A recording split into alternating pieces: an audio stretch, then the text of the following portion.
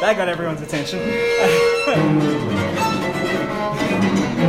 And this is where I fade out, of course.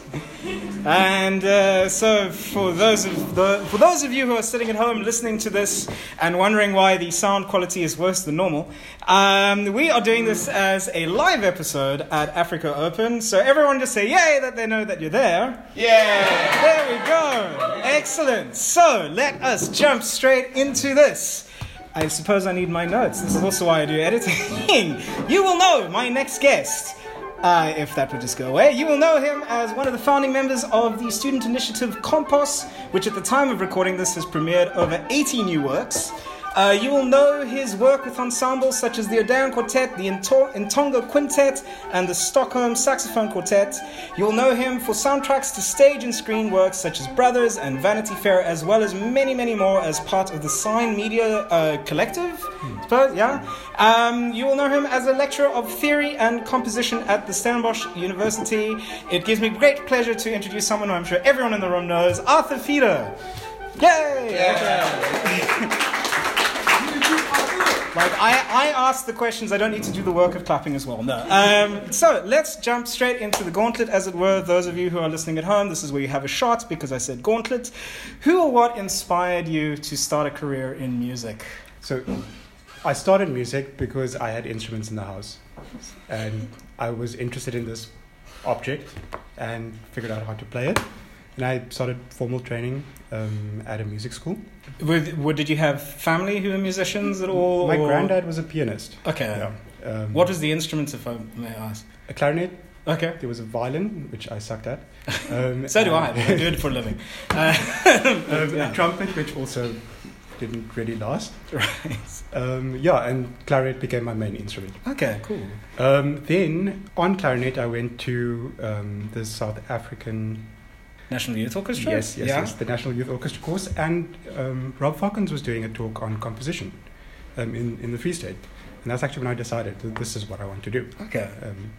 I speak to a lot of composers and I teach a lot of composers, and very few of them know that they want to do composition when they get to university. Yeah.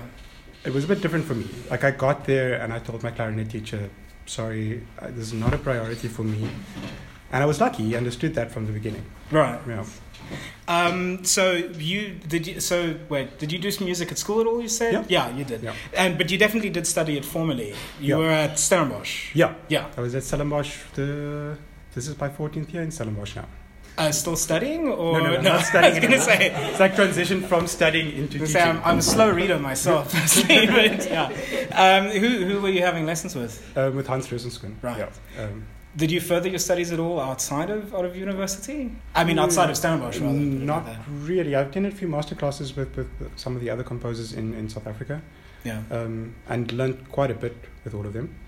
But no, not formal studying. Right. So you mentioned you came quite late to writing and composing. Yeah. Mm-hmm. So what was the first commission that you ever did? Be it paid or as in like for yourself or whatever. First commission was for... Actually, I got two commissions at the same time. It was a saxophone saxophone competition piece really, and a violin sonata, which I did in 2010. Those are the first two serious commissions. Right. Both unpaid. And then later on, I did two of the pieces that I sent you. Right. There's this piece for Wind Quintet for a student group, and who wanted a work for chamber music exams, and then a theme and variations, which was composed for the Cape Town or UCT Stellenbosch Piano Exchange. Right. And so the Wind Quintet, it's called Movement. Yeah. And if I remember correctly, it's 5 movements or 5 movements? 5. Okay, and each is sort of a different type of movement. Yeah. Excluding bow. But but it's stuff like acceleration and what is it, slowing down and or and different particles bouncing against each other. So it was more to get my brain around working with different soundscapes. At this stage, I started moving away from melody and thinking in traditionally, like melody, harmony, background, foreground.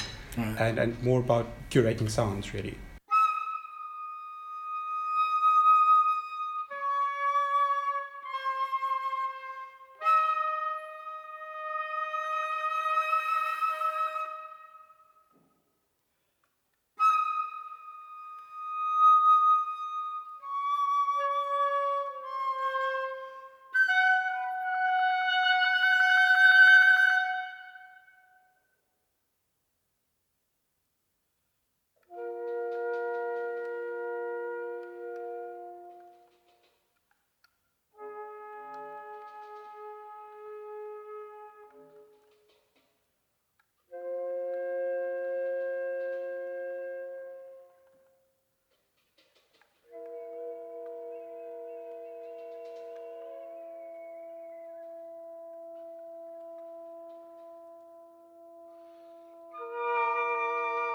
So you mentioned they were both sort of written around the same time, the theme and variation.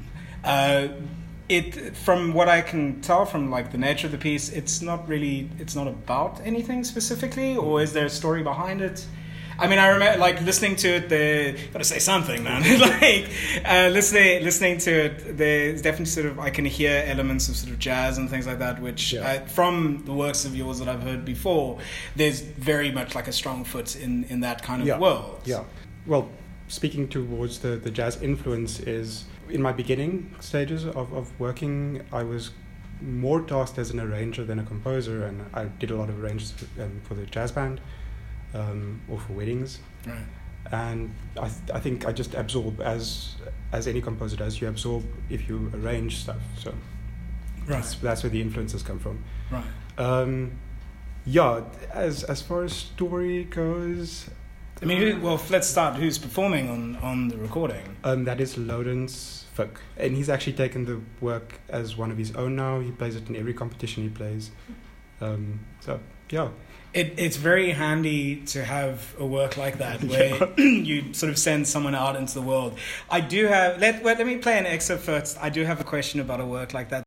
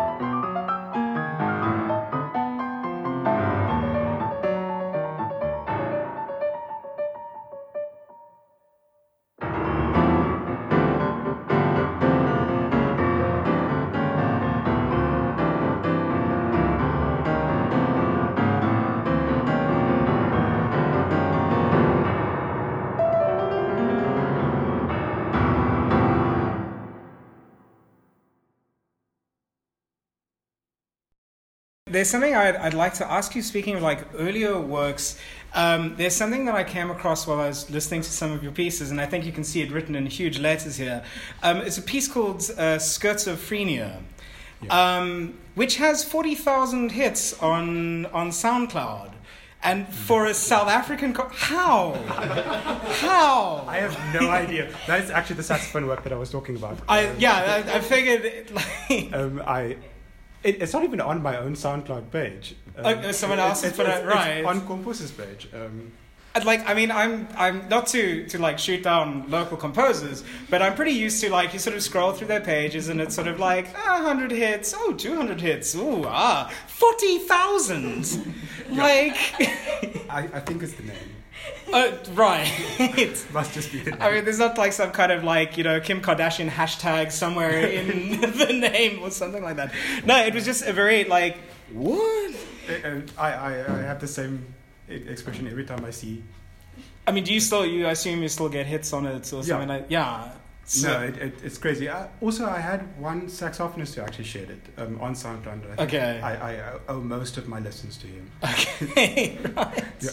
So, speaking of writing, which we weren't, but let's talk about it. What is your process? How do you put a piece together? It differs from piece to piece, or my mood. Sometimes I will get a hook and I'll just basically improvise with it until I find things that I want to use. Those are usually the uncontrolled compositions which end up taking me longer because I didn't plan properly. But then on the other side, I also can become super technical where I work out every detail of the composition before writing a note. The Stockholm Saxophone Quartet work that you have there is an example. Right. And then there's also the middle ground where I'll plan out big form structures, or I'll plan out basic material and then from there improvise with the material really. Right. And those are my three big processes. I suppose with all three of them, depending on what instrumentation I'm writing for, I also try and delve in as much as possible to get used to the sound world and what I like and what I dislike with a certain instrument group. I remember being fascinated. I got to watch you kind of write at one point when we did the Goethe Institute's. I don't know what the whole title is, but it was part of the Mozart Festival up in Joburg. And we had those 2 days where we had to sit and create something from scratch. And it was just very, like, the way you work is very different from how I know we all have our own ways of doing things. But it was just this kind of like, what is he drawing? Like, it's sort of like graphs and sort of figuring all that. It's just like, I don't see any notes, dude. Like, what are you doing? But yeah, it just sort of was it was fascinating to kind of see that approach. Like, I don't know. So, who or what would you consider your biggest influences musically? Definitely Hans. Most of the way, or the things that I think about music and the way I approach it, and my students could probably verify this, the way I look at their works is largely how Hans looked at our work. It's like rhythm, Facet and I was speaking earlier, it's like a piece that he played of mine, it's like didn't understand the time signatures because it's all over the place. But that's very much a Hans thing. It's right. Always keep your audience on their toes, shift things where they aren't, or where you don't expect them. Other than that, like I said, I delve into an instruments world really. So I won't listen to one composer more than another. Very often it's like I'm going to look up reed quintets, put it on YouTube, and just let it run. Without even looking at the works' names. Okay. And then you find interesting things that way. On the other hand, I am, like you said, I teach theory and composition at the department, so I do have grounding in... I have to show these works to my students all the time. So Debussy, the French impressionist actually, huge favorite of mine, and Shostakovich's string writing is also something that really speaks to me. Yeah. Yeah. There seems, and I don't know if this is a generalization, but for a long time, there is a very strong influence, I think, of Shostakovich in South African composers. Like, I don't know if this is a very broad generalization, but there are a lot of composers who have taken from that. I'm sure there's a thesis someone in this room could write about why. But anyone that comes out of Stellenbosch, I'm probably to blame for that. Okay, no, but I mean sort of before. but I'm watching you. Like, no. So you mentioned Shostakovich and Debussy. Yeah, I didn't just dream that. How would you describe your current style? I mean, what would you say that it has changed a lot from when you initially began writing? Definitely. In the beginning, I basically wrote Arabian Nights over and over. That's a good song. Looking forward to the remake. No. I've not so much changed, but definitely refined. It's like, as a young composer, I was always trying to say everything in every composition. Right. And actually, something Andile spoke to me about is like, choose your material and really work with it, and that has resonated with me. So. Yeah. No matter what, because my style varies as well from piece to piece. If I'm writing for a high school student, or if I'm writing film music, it needs to be adaptable. The thing that sticks with me is find the thing that the core of the material, and just work with that. So that's definitely something that's changed with me. Right. I mean, I think something that from the stuff that you've sent. It's there's sort of a lot of kind of extended technique, kind of like, as you say, you focus on, I suppose, what the instrument can do, and pull that out of it, kind of thing. So, I mean, as an example of a more recent work, you mentioned It Was Without, which was by the Stockholm Saxophone Quartet, which I think I was at the premiere of that at the Purple Festival last year. Yeah. What can you tell us about the piece? So, our brief was, the Stockholm Saxophone Quartet likes slaptongue and they like multiphonics. Right. So it's like, okay, we don't have very many saxophonists who are that competent in South Africa, which is unfortunate. No offense to any saxophonists. But I mean, the quartet lives, breathes, eats new music. So it was great to sort of let loose. Yeah.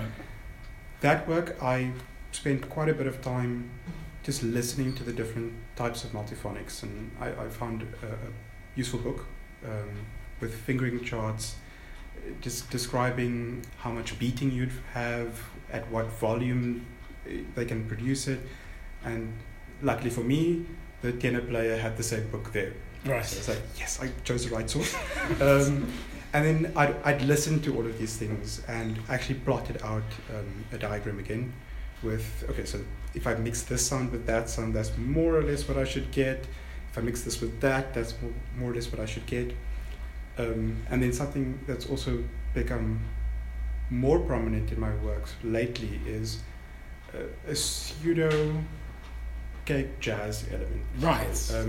And I try to fuse the two worlds, this abstract, really focusing on color, and fuse that with the dance-like element of the guma. Right. And that was my starting point, and then from there it was sort of putting together a puzzle for me. Right. Problem solving. I mean, from like an effects point of view, I have to find this. The first bar, which doesn't really work that well on like an auditory, the performance instruction is as if attacking the first note of a composition, pick up and hold the instruments. And and the dynamic with gestural intensity but utmost honesty. Yeah. Which is So if I remember from the performance, it's sort of like, and they were a bit more dramatic than I intended. Right. So the idea there is that I actually stole from Fernio. Okay. So the idea is to just bring the audience in.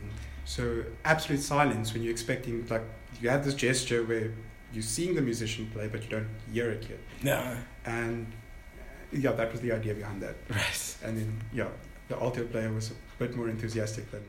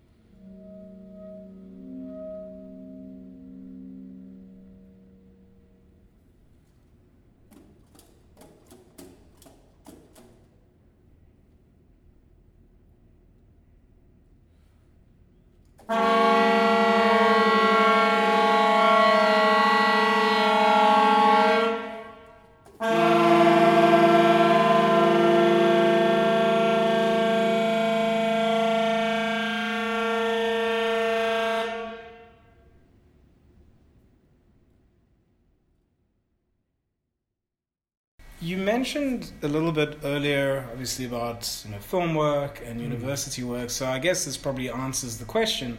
But as a composer, how do you make a living in this country? Yeah, I'm still trying to figure that out as myself. No, I teach part-time at the university, do a lot of arrangements, a lot of the transcribing and engraving work as well, so not the fun things, not the glamorous things. Right.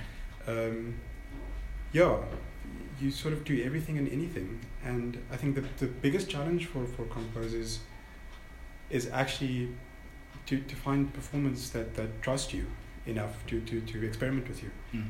So most of my time I'll build relationships. So I'll do a lot of free work in the beginning, and then eventually my friends, like this year, a lot of my friends decided this is the year they're going to get me official commissions with a lot of money. So like, okay. But yeah, it's definitely doable. And working at the university is also sort of a double-edged sword, because you lose time because you're doing admin and you're doing teaching and you're tired when you're done, which I actually find very commendable that you're doing something like this, because I can imagine it's the same thing.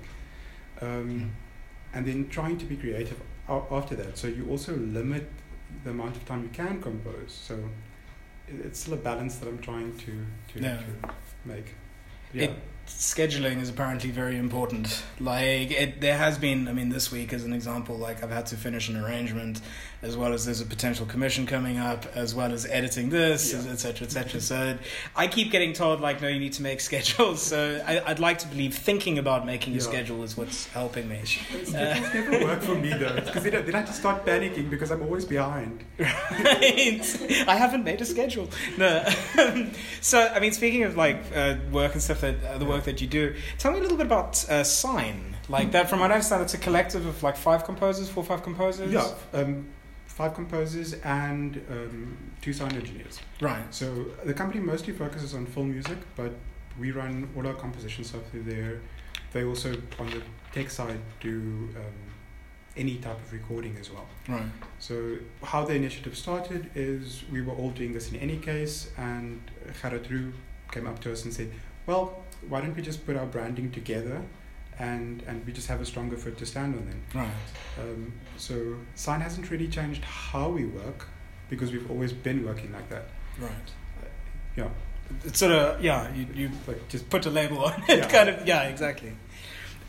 So, of the various concerts and stuff that you've done, what would you say is a favorite performance memory, be it the concert itself or rehearsal or anything? Working with the Dayan Quartet at Sasram was definitely very nice, especially since we were working with Kevin Rowlands as well. Right. So he also gave a lot of insight into how to rehearse, how to get the most out of your piece in a short time. It was also, at the time, a longer rehearsal period than I've had before. 2 rehearsals. No, I'm kidding. Yeah, no. Which is a problem for new music. Yeah. Yeah, so the whole process in the quartet was also, they were receptive. Yeah. Which is great. I think I messaged you a couple of days ago. I was listening to it. It's just like, who's playing? Yeah. Like it's a very good performance. Yeah. Like they put the time in, and and their honesty, even though it was a younger person's work and something that is not well known, they were still very honest and earnest with the work, which is great. Yeah. I can honestly say the same about the Stockholm Saxophone Quartet, but that is already a work that I gave in. So, right. The other thing is that they eventually took that work to Austria on their tour. So right. So, what else can you? So the piece is called Between. Yeah. What can you tell me about the work? This was also it's a early-ish work where I started experimenting really with moving away from being constricted by bars and what notation can do. So I started this piece in a DAW, leaving scoring to the very end. So I spent about 2 weeks just figuring out, okay, so is this the sound I want, working with techniques, putting them together, and I worked out my form structure as I normally would, and then with the little techniques and stuff, it's like, this works, this doesn't work, so it was a bit of experimentation, and then after that, scoring was a nightmare. Right. Because then now I had to figure out how to notate what I had imagined. Yes. But it was a good learning curve. Yeah.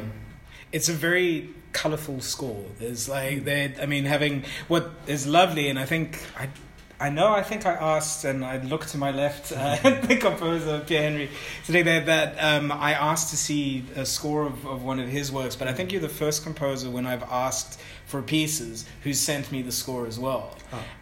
But it's great. It's lovely to actually see how someone works. Thank you. When I ask my students to send me pieces, it's always score and. Yeah, no, but 100%. But it's a huge help, especially putting this together. I mean, a lot of the times it's like there's an interview at one point where I'm talking to someone and it says like, I think there's a double bass in it. I'm not sure, So like to see exactly what's going on.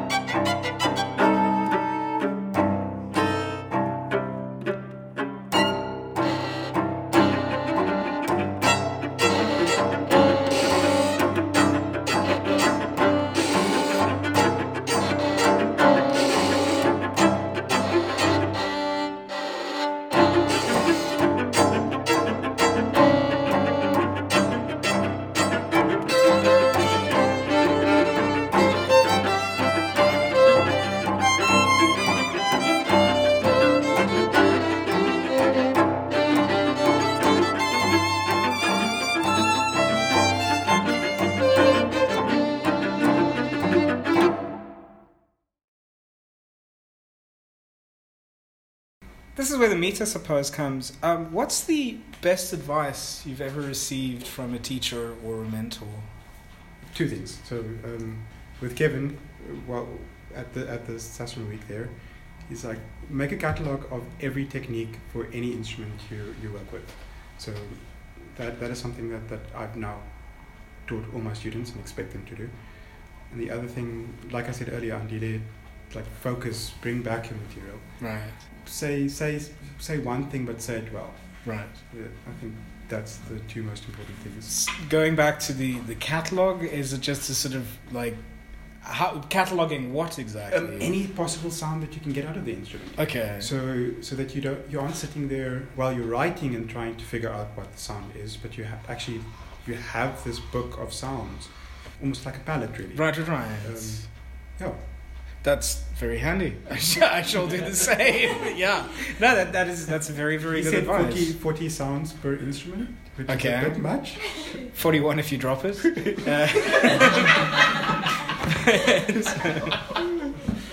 But yeah. That's fantastic. So, and then on the other hand, I mean, you do this for a living, but what would you suggest to an aspiring composer or to the new music scene as a whole? For composers, get to work with performers as soon as possible. Get your music out there. You can't write for a desk. The more you listen to your own music, the more you learn. As much as score study and composition techniques help you hearing your own pieces and experiencing it yourself, that's where you learn everything. Open your ears. Don't decide that you don't like something. Understand why you don't like something. Very, very often I've gone into a piece and was like, this is not really my thing. And then after actually trying to figure out what it is that bothers me in the piece, I find so much more things that I actually enjoy or that I can take from. Right. Yeah, don't undercharge. That is very, very important. I think also because, I mean, I'm sure you've had similar experiences when you sort of work in the world of stage art music, whatever, versus like film music. I think I probably have mentioned this before in one of the interviews, but the work that I do with the South African Film Orchestra, the sound guy who I work with all the time, his comment at one point was like, dude, charge more. Someone's like, I want a 50-minute score. It's like, $2,000. Is that okay? It seems fair? No. Okay, 150. I'm sorry, I won't get that, So, we are... I mean, unfortunately, like an idiot, I forgot to record the interview, but it is that thing of like, you allow yourself to be treated, you get treated how you allow yourself to be treated. And I think that, especially for classical musicians, great, very quick story example, there was a thing that we did which involved having a live orchestra playing to a screen, and there was no budget.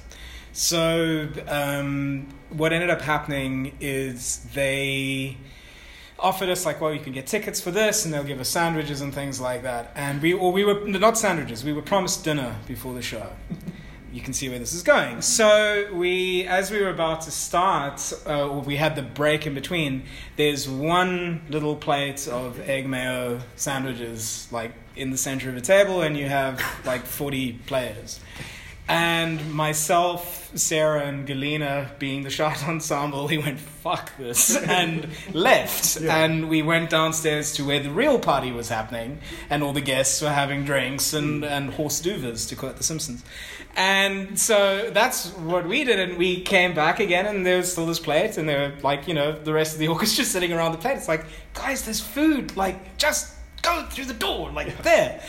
And afterwards, there were a lot of things about the whole project which I was not very happy with, like how it was run and organized and stuff.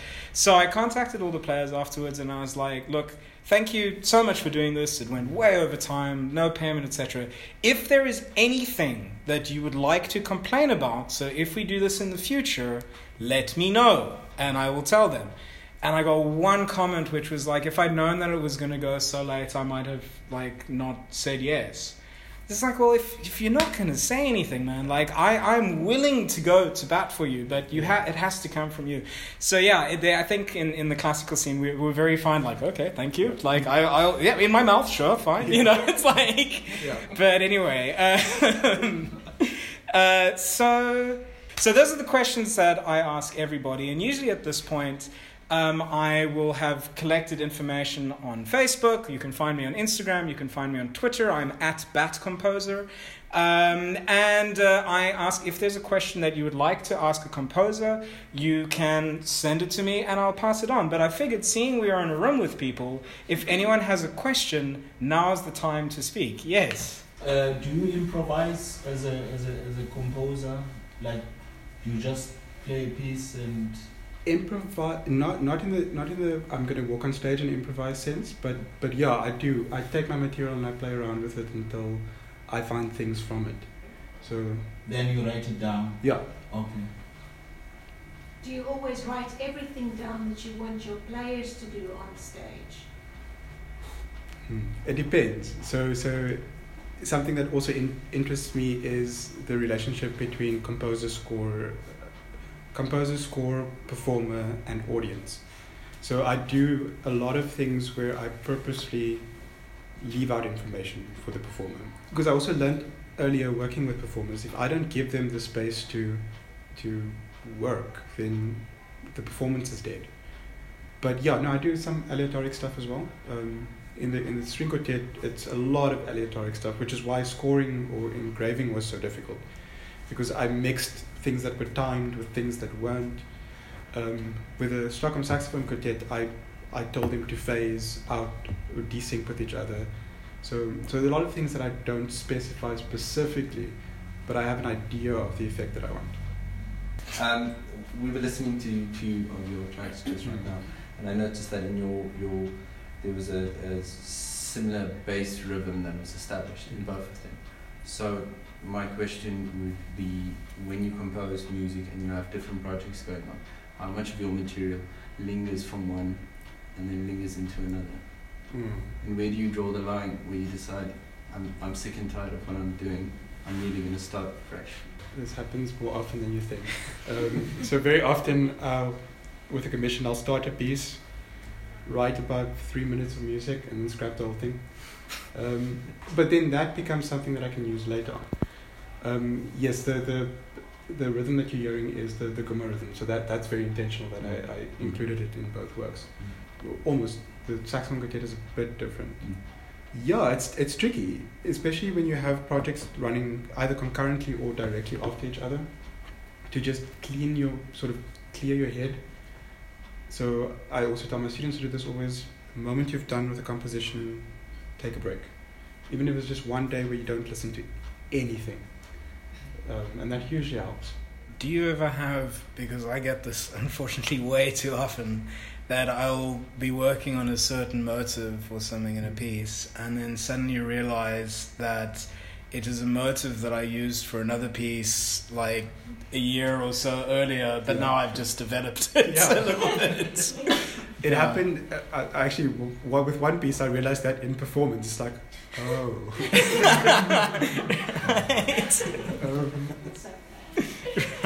Which actually ties into the idea that composers are actually just curators. We can only flip the table. I'm out now. we can only write what we've heard before, what we know, and we can only explore and manipulate what we've heard and know before. So yeah, it's very tricky to not steal from yourself. Yeah. There's one example that really bugs me. There's a symphonic work that I did, which there's like a middle section, which ended up becoming the first movement of a violin concerto that I wrote, and I'd completely forgotten about that orchestral piece. It's like, okay. Are there any more questions? Yes, one yeah, more. sure. You teach composition as well? Yeah. So do you stick to the canon, when you teach your students, or are you able to smuggle some other unknown names into the curriculum just to give students a more diverse choice of listening? No, we don't stick to the canon. So we teach orchestration and composition. So in orchestration, we'll stick a bit more to the canon. Okay. When there's specific technical stuff that you want to teach. Okay. But with composition, we actually have an hour-long rep studies where I'll spend 3 days just going on the internet looking for new pieces, and I try to be as recent as possible. It makes it a bit tricky because you can't always find scores for the newer stuff. So, but no, definitely, as anything and everything, that is my philosophy. Open your ears to anything that you can hear. So I hope that's what my students take from me as well. Arthur, I wanted to ask in terms of commissions, right? How do you like to work in you're given a set of parameters? Do you work better, when you've got maybe a few works in the computer, or you've got a bit of a backlog, or do you prefer to sit on one project and just finish that off completely, or do you like going from place to place and then when you realize that, oh, I wrote this here, but I think it would sound better there. How do you deal with that? So I never delete anything properly. It's like if something doesn't work for a composition, I put it in a sketch bank. So sometimes, yes, that definitely happens. Very often, like 2 years or 3 years later, that little niggle just actually sat enough in my head. Ideal situation is that I work on one thing and finish it and then move on to the next. Because like Foster said, the things creep in any case. Unfortunately, in most of the time, the day that you get a commission, you also get an arranging gig and you get a film gig and you get extra teaching work. So it always happens in clusters. So ideally I'd work on one piece at a time, but that's never the case. And do you have like a favorite instrument or favorite group that you like to write for? String quartet. Definitely. Why? So I'm just going to repeat a question that we asked you for a research project we did a while ago, and that is, in which of your works do you feel you've best achieved your compositional aim? And your answer to this was initially nothing. So has that changed in the last couple of years, 3, 4 years, I think? No, I don't think I'm ever 100% happy with a work. So unfortunately, the South African scene is, or maybe broader than South Africa, is that new music gets performed once and then we move on. So very often after the first performance you realize, oh wait, that doesn't work, I could have done that better there. Then you make an edit, but then you don't get a second performance. So that doesn't really answer your question, but it also does. Yeah, exactly. Being a person of color, being in Stellenbosch, how much has that affected your work, especially being in, quite honestly, a very violent space? And I mean, I think one of the only sanctuaries we happened to stay at the same res, but at different times, where that was Stellenbosch's new res, so it was meant to be all integrated and diverse. So, and being in the conserve as well for long periods of time can be very taxing. And how do you deal with it, or did you actually use composition as a means to try to process your own emotions, or to go through the Stellenbosch scene and how you coped with it? To say that it doesn't influence my music would be ignorant, because we can only write ourselves. Never actively working through emotions through my compositions. It's a loaded question. No, I think every experience that you have, whether it's negative or positive, builds on your character, builds on on who you are. So, looking back, I take everything as a positive thing, because it made me who I am now. Yeah. Mine's slightly less loaded. So how did the instruments that you played and the instruments that you tried to play, #trumpet, how did that influence not just your style, because I mean obviously that would influence which works you were exposed to at an earlier age, and also how you think about music and harmony and melody. So how did that affect your style and just what you like to write for? For a very long time I couldn't write for clarinet. It's something that I'm still dealing with. No, it's a funny thing. I spoke to a colleague of mine, and because you study an instrument, you become ingrained in its repertoire, and then it's very difficult to think outside of that little box that you get placed. So working with something like the string quartet, which if you know Kimberley, we didn't have string players back then. So it was something completely novel for me. I had no limitations. I write it, they should play it, which don't do. But yeah, saxophone obviously opened I was a huge snob when I got to university. I didn't really think I could learn anything from jazz, and then I played in the jazz band, and it opened up my ears so much. Going to the Graham Sound Festival, seeing how musicians actually just music is so amazing, and that has changed who I am more than the instruments I play. Sorry, just Okay. one more. This time. I suppose composers are influenced by many things when they embark on their work. For you, are you influenced by sound, or by text, or by just any other thing that comes in your way? Yeah. Mostly by sound. Okay. One composition I was annoyed with my garage squeaking, and it became something. But yeah, sometimes I read a text and it's not like I'm setting the text, or it's not like I'm writing a piece about the text. I'm writing a piece about my reaction to the text. Or I see a painting and it has the same effect on me. It inspires me to sort of try and figure out what it means for me. But I tend to not put those things out on the score because, yeah. To add to that, there was a piece that was done at the Viola Congress here a couple of years back where the main motive was Beyond, and there was one afternoon, that is the main motive, but that came up a lot at any rate. And there was one evening when I still used to smoke, and I was standing outside my house, air conducting, processing the piece while I was working in it, and I gave a downbeat, and the doorbell next door rang, and it went, so, yeah. What do you do? It's like, it's there. It was a production house, and they had people coming by all day dropping stuff. The other thing that I had to do is I used to have a thing called Adium, which would have like G-Talk and everything in one. And I ended up having to delete it off my computer because I kept the most simple notification sign, and I realized all my pieces were in A because I just gave these like constantly. So yeah.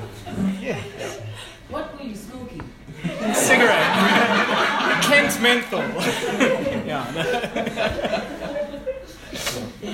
Sorry, I saw there was a question there. Yeah.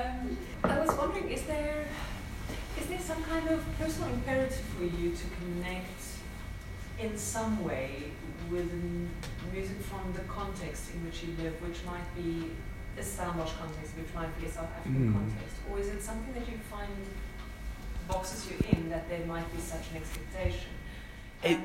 You kind of already answered it because you brought in the Guma, but I'm wondering a little bit more broadly.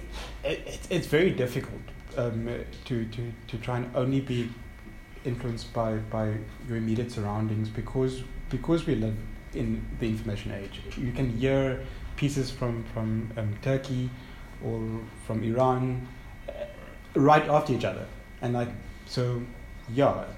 I said, open your ears to everything, and if something resonates with you, it might not resonate with you today, but tomorrow something works or it just clicks.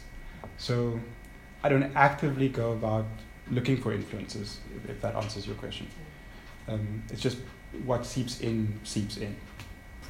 Yeah. I have a comment about that I'd like to ask you to tell me what you think about this. But when I was a student at Stellenbosch University, the music department, Roelof Temminck was the court composer, and he composed a flute concerto in the early 1990s.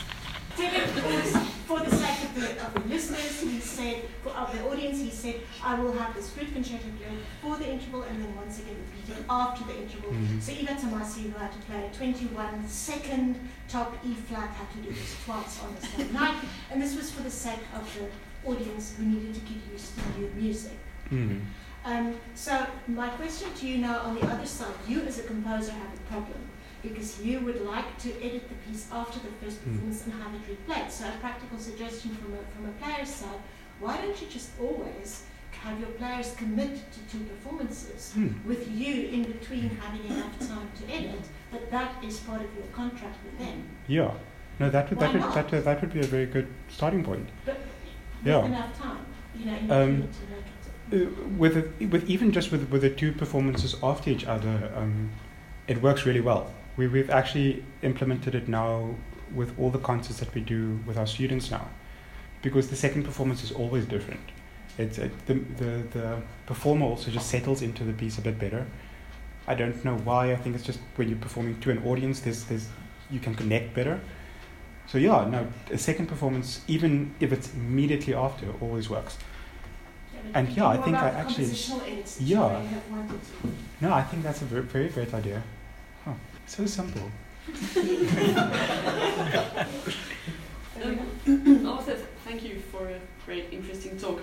Something that we've been wondering about in this seminar is the relationship between South African art music, in scare quotes, and art music from the continent. And I noted, when you spoke about different genres, different composers, different sound worlds that you are interested in and formed by, there wasn't any mention of composers from an African art music tradition, obviously excluding South and maybe Southern Africa. And I wondered whether you could comment on that, because it's an interesting, is there actually a disconnect between South African Western art music composition and African art music composition more broadly? I think there definitely is, mostly because the music isn't as easily accessible as everything else. So unless you know what you're looking for, it's very difficult to find it.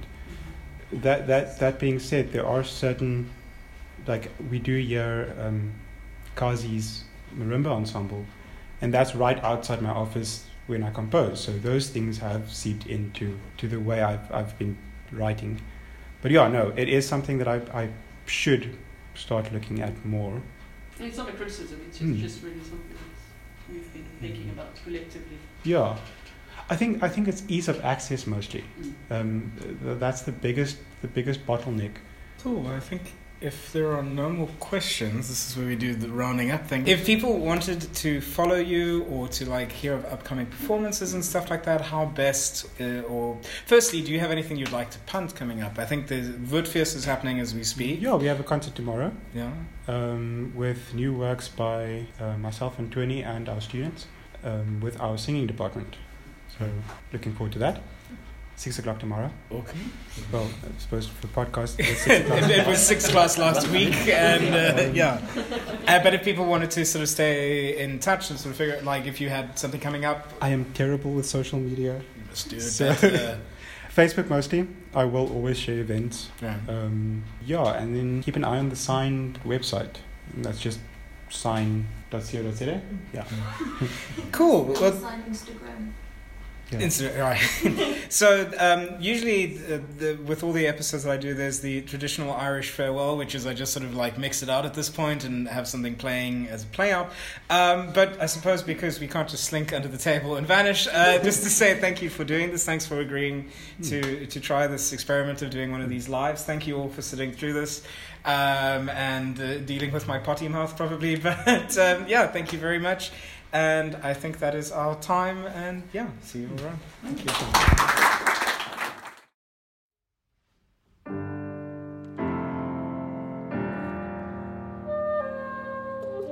you.